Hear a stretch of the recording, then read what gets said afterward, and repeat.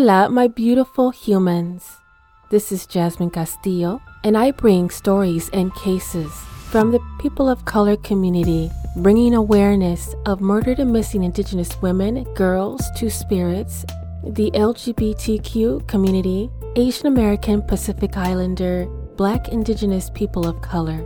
These are their stories. So, welcome to Hands Off, my podcast.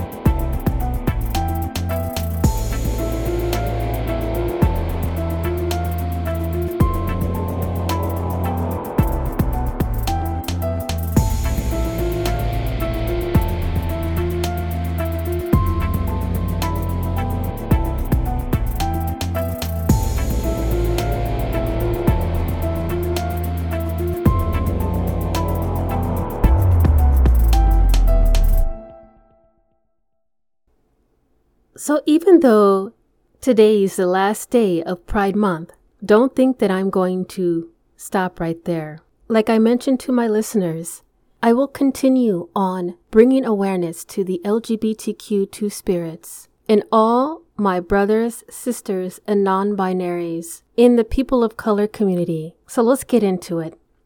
Here's a little bit of history in regards to two-spirit. In the 1970s, queer Indigenous people began organizing around the Indigenous identities and cultures. This is a way that they reclaimed their traditions, and this was their response to erasure and racism that was against the queer community. In 1987, the queer Indigenous people were part of the Second National March, the March to Washington for the lesbian and gay rights. This was also around a time that AIDS pandemic was growing, and the criminalization of sex between two consenting men in the USA.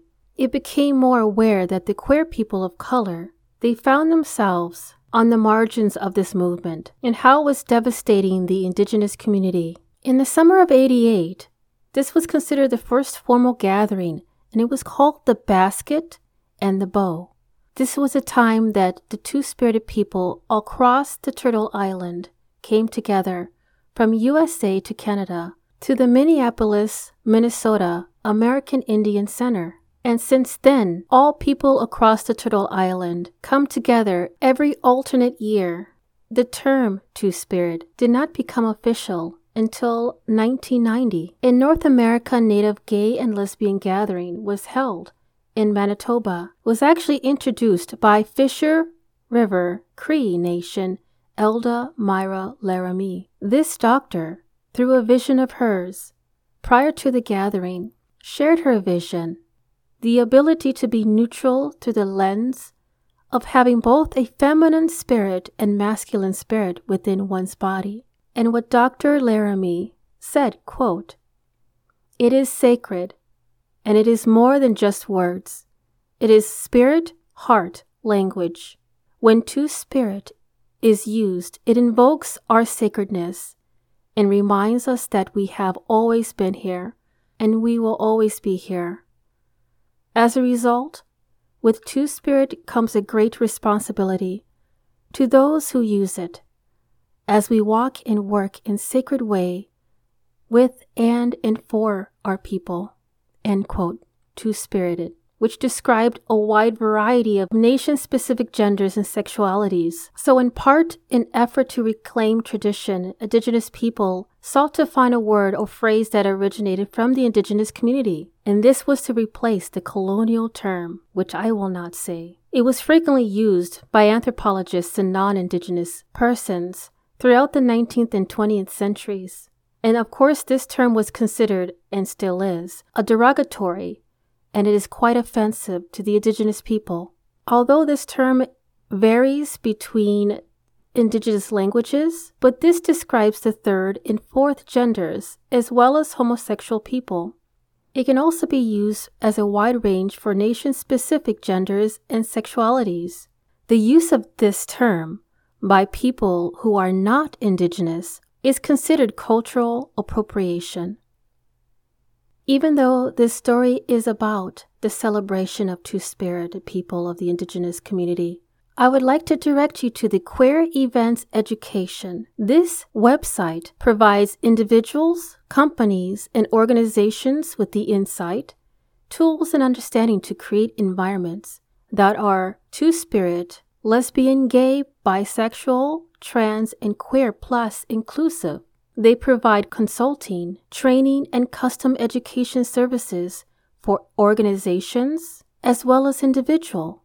Another special conversation that I like to hold with my listeners is that not only am I talking about two-spirited persons of the Indigenous community, I would also honor MMIMB, which stands for Missing and Murdered Indigenous Men and Boys, based on a website that holds statistics of Canada. This is a National Statistical Office of Canada, and it was updated in July of 2021.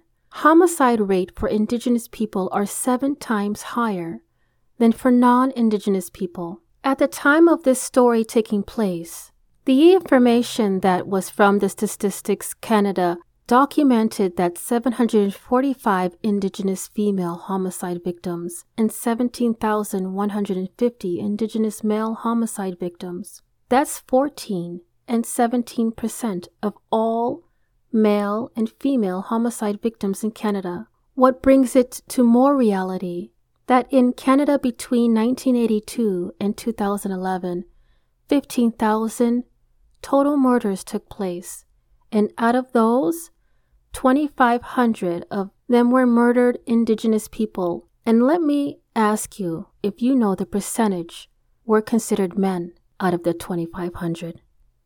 I'll give you a moment. Give up. 71% of that 2,500 were men. Almost 2/3 of Indigenous homicide victims were identified by police as First Nations, 62%, while 4% were identified as Métis and 9% as Inuit. The Indigenous group was not identified for 24% of all Indigenous homicide victims. So what can you do to honor and celebrate missing and murdered Indigenous men and boys? Well, we can honor missing and murdered Indigenous men and boys on Father's Day, or also reflecting and honoring on November 19th, which is actually the International Men Day. And of course, knowing that the month of November is filled with remembrance of missing and murdered Indigenous people, and celebrating, educating, and supporting the Native American Heritage Month.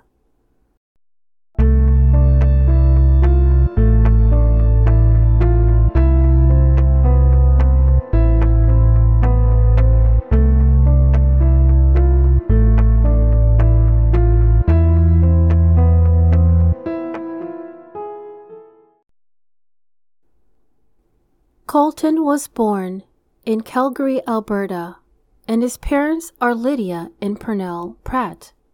This is Colten Pratt's story. Lydia is from the Long Plain First Nation, and his late father, Pernell, was from Sioux Valley Dakota Nation, Manitoba. He grew up in Winnipeg, Brandon, and Long Plain First Nation. A little history on Long Plain First Nation from the Long Plain First Nation website. They are a proud Ojibwe and Dakota community in the Central Plains region of Manitoba, situated on a land based on 10,800 acres. Long Plain is comprised of a main reserve and urban economic zones, situated along the city limits of Portage-la Prairie and in the city of Winnipeg, resulting from treaty land entitlement under a 2011 settlement. Current members of Long Plain First Nation is over 4,600, between 3 reserves, equating to 64 square miles, or, like mentioned, 10,800 acres. His family was filled with many aunties, uncles, cousins from all sides of the family, as well as an extended family from the Sioux Valley, Brandon, Swan Lake, Turtle Mountain, and Winnipeg. Colten had 3 sisters and 1 brother. One of the things that I really enjoyed reading on is the beautiful family that he has. the bond that he has between him and his sister, Jocelyn. He was very fond and kind and considerate to her and children with special needs. His family gave him the name Skyman from the Bear Clan. Colten is Ojibwe in Dakota and comes from a praying spiritual Anishinaabe tradition and Christian family. Just reading about his personality just makes me glow. From what his family says, he was funny. He loves a good joke. He always wanting to have fun and is famous for his laugh. Colten loves music and he loves to sing karaoke, which is one of the things that I enjoyed myself, and actually won a few singing contests, having a wonderful voice just like his dad. Colten was outgoing, cheerful, intelligent, friendly, just a wonderful person to be around. Colten was a person who loved film study and had volunteered at various events. He always surrounded himself with native music giants in the industry. I would definitely love to meet him someday, but at this point that I am recording, he is currently missing. Colten is considered two-spirit, and he had let his family know for a few years and accepted and loved him unconditionally. And while growing up was happy and content child, but one that has always dealt with bullying and cruelness because of his sexuality. There was times that he had to deal with constant negative experiences in high school at the Portage La Prairie by his peers because he was two-spirited. And like I mentioned before, it is extremely hard to find any information on missing and murdered Indigenous people, specifically two-spirited persons. Eventually, I did find a timeline, and unfortunately, it's very short, but please bear with me because it is imperative that we know as much information as possible to bring him home. So on November 6, 2014, around 9:30 p.m., Colten was at a hotel called the Marlborough Hotel, downtown Winnipeg, one night. He was to believe, from what I have read in articles, that he was at the bar at the Marlborough Hotel in downtown Winnipeg on the night he disappeared, and may have gone to another hotel with a woman and a photo. And the photo I mean is apparently Colten used his cell phone to send a picture of himself to his mother on the night he disappeared. And in that photo was a woman, still currently unknown. And this cell phone was later found downtown. No Colten. The family was trying to identify the woman that also appeared in this photo that might have clues to his whereabouts.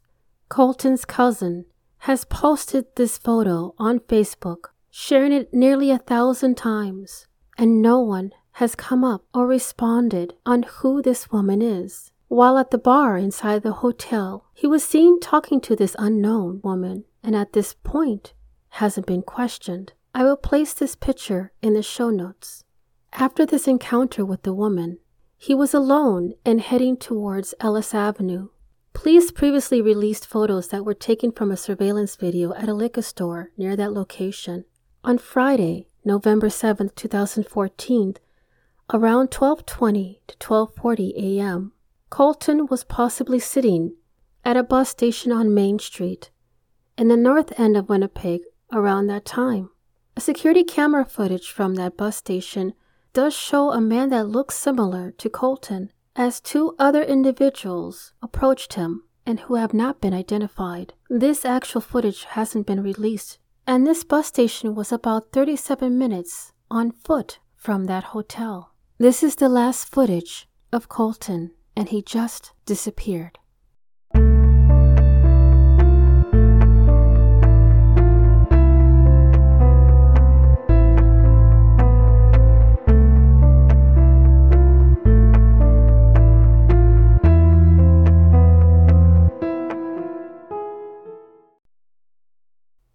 Knowing in my heart as a mother, you always seem to feel like there's something off, especially when your children stay in contact with you. And I know that Lydia had felt a stir in her heart that something was amiss. And because of that, she began to search and to reach out and to find anyone and whomever who was able to help her find her son Colten. She reached out to the Winnipeg Police Department and began the search immediately the following day. Friends and family gathered downtown, passing out flyers on November 8, 2014, the following day of him missing. And as time went by, 1 year, 2 years, 3rd anniversary, the Daniels at this point were not even sure if the investigators are investigating her son's disappearance as a missing person or a homicide, just based on how much time had passed. At some point every day, Lydia cries out for her boy Colten, and as more time passes, the fear begins to sink in. They had spent the last 8 years not knowing where her son has gone and what had happened to him. And while Lydia talks about her son's disappearance, it is so difficult because sometimes you continue to open up those old wounds. She is so hoping that one day someone will come forward with any information to finally give her closure to the answers that would give her some peace of mind. And as she continues her search, she would love to have people focus on her son's disappearance and hope that more people will start to focus on the issue of missing and murdered Indigenous men and boys in Canada. So in January of 2016, Lydia created the project called the Necktie Campaign. This raises awareness for the missing men and boys. While there's awareness campaigns for women who have vanished, which includes the Red Ribbons, for missing and murdered Indigenous women, there wasn't anything for missing men. So early in January, she and her friends attached men's neckties to the bridges of Long Plain Reserve and around the hydro poles in downtown Winnipeg. Her and her supporters placed nearly 100 ties. She even placed ties around the bus station, the last place Colten was seen. Lydia stated, quote, "We chose the tie because we feel that it symbolizes the ties that bind us to our children, to our missing men, and it connects us to each other." End quote. One of the other things that the Daniels family were able to do with the partnership of Canadian Center for Children Protection and the Pattison Signs, they were able to display signs in Winnipeg. On April of this year, Colten's Facebook page was updated with Jacqueline and Lydia. They provided an update that recently had a meeting face-to-face in regards to Colten's filing with the Winnipeg Police Service, believing that they were going to receive an update of suspects or any other additional information in regards to his disappearance. And unfortunately, the police service is in the process of suspending the case because they do not have any current evidence or proof, and they have exhausted all in the investigation of Colten's disappearance. They believe that if there is any information out there, that somebody knows something on what happened to Colten. In a video, Jacqueline, Colten's aunt, had mentioned that there are moments of suspended grief. Suspended grief is not being able to put an end to grief. It's hard to function through the day. It's hard to live life. And they have dealt with other losses in their family. This one especially is hitting them hard. And to have the constant lingering of suspended grief because of the disappearance of Colten. Let this family have their peace. They are asking you to come forward with the truth, and they pray for you to come forward. Only that person and the Creator knows what has happened to Colten. They want to give him a proper burial, a goodbye ceremony. Please let the family have that. Even if you have to reach out to me, anonymous, I know it's weighing on your heart heavily. Whoever knows something, let the family have peace. Do not carry this burden. Please tell the family where they can find Colten so he can be buried in the tradition. Jocelyn is one of Colten's sisters. Jocelyn loves music, loves taking pictures, and enjoys making videos. She took it upon herself to create a video in dedicating to Colten, pleading for him to come home. She created this video for her brother, telling him that she misses him so much, she loves him, and she actually created a song that she sang throughout the video, while there was moments of her crying, saying that her brother is gone and that she misses him very much, and to have him come home. Jocelyn has Down syndrome, and she and Colten are about a year apart, and due to her challenge, Colten and her basically grew up as twins. They were very close and shared a lot of fun, mischief, and laughter. The Daniels family had this to say, quote, "We always have hope that he's going to walk in the door, but holding that hope is what makes this never go away for us." End quote.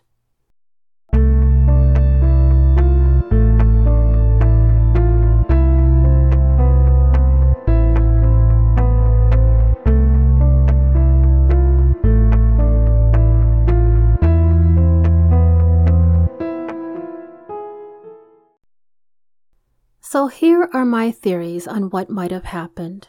So here's my question. Are there any updates on a person of interest or possibly someone identifying who the unknown woman is in the picture? Unfortunately, no. 2015, there was an old news story that has continued to circulate as new information. It isn't. This person that was identified a long time ago. And for now, there is nothing new to report. Colten's status remains unsolved, and he remains a missing person based on the Winnipeg Police Missing Persons Unit.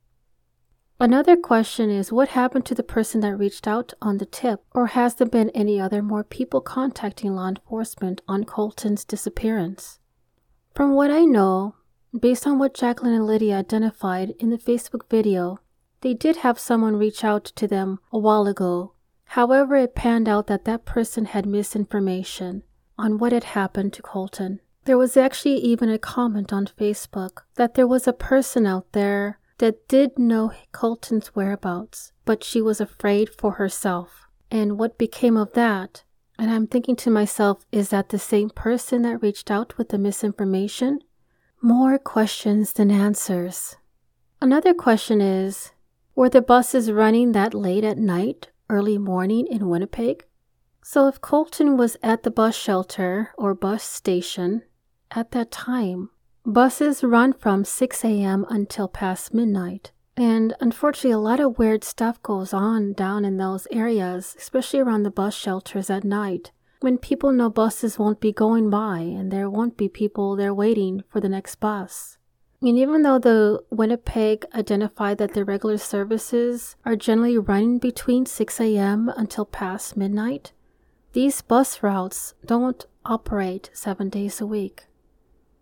Another question is, have the police released images of the people they think were accompanying him? Could they have also been staying in the Marlborough Hotel?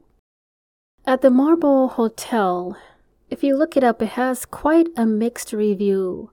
Based on some sources, but from what I've read with other persons who are familiar with that area, that some people do stay overnight as traveling guests, discover to become long-term residents, and possibly live under some sort of government subsidy. So in conclusion, from what I've been able to find, the police have not released the descriptions of the two people that were seen with him at the bus shelter. I believe that information is going to be staying quite close to the chest with the Winnipeg Police Service. And if you want to have a far reach of an explanation or possibility, would these people possibly be staying at the hotel? Based on some more information on comments on people who've gone to the hotel or live in the area, the Marlborough is a little bit sketchy area, yet it's pretty close to the Bell MTS place, which is where the hockey and concert arena is located, and there's a lot of shady stuff that goes down in that area.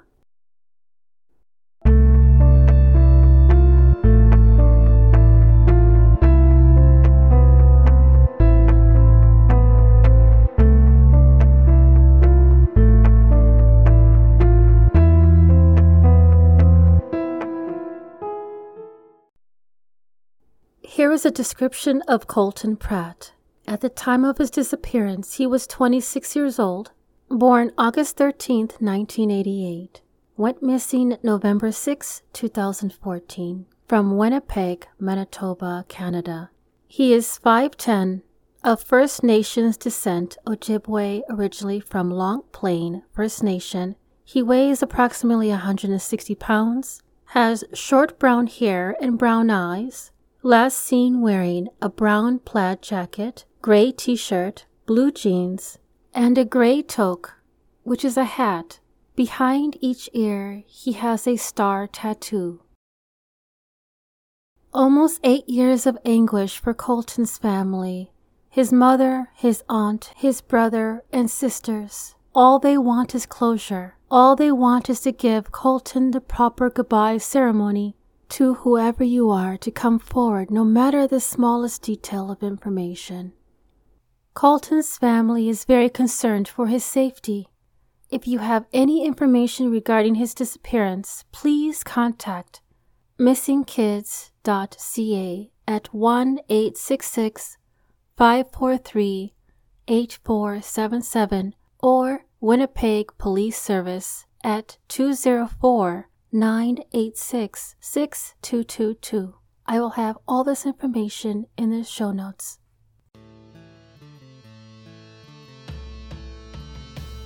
Thank you for listening to Hands Off My Podcast.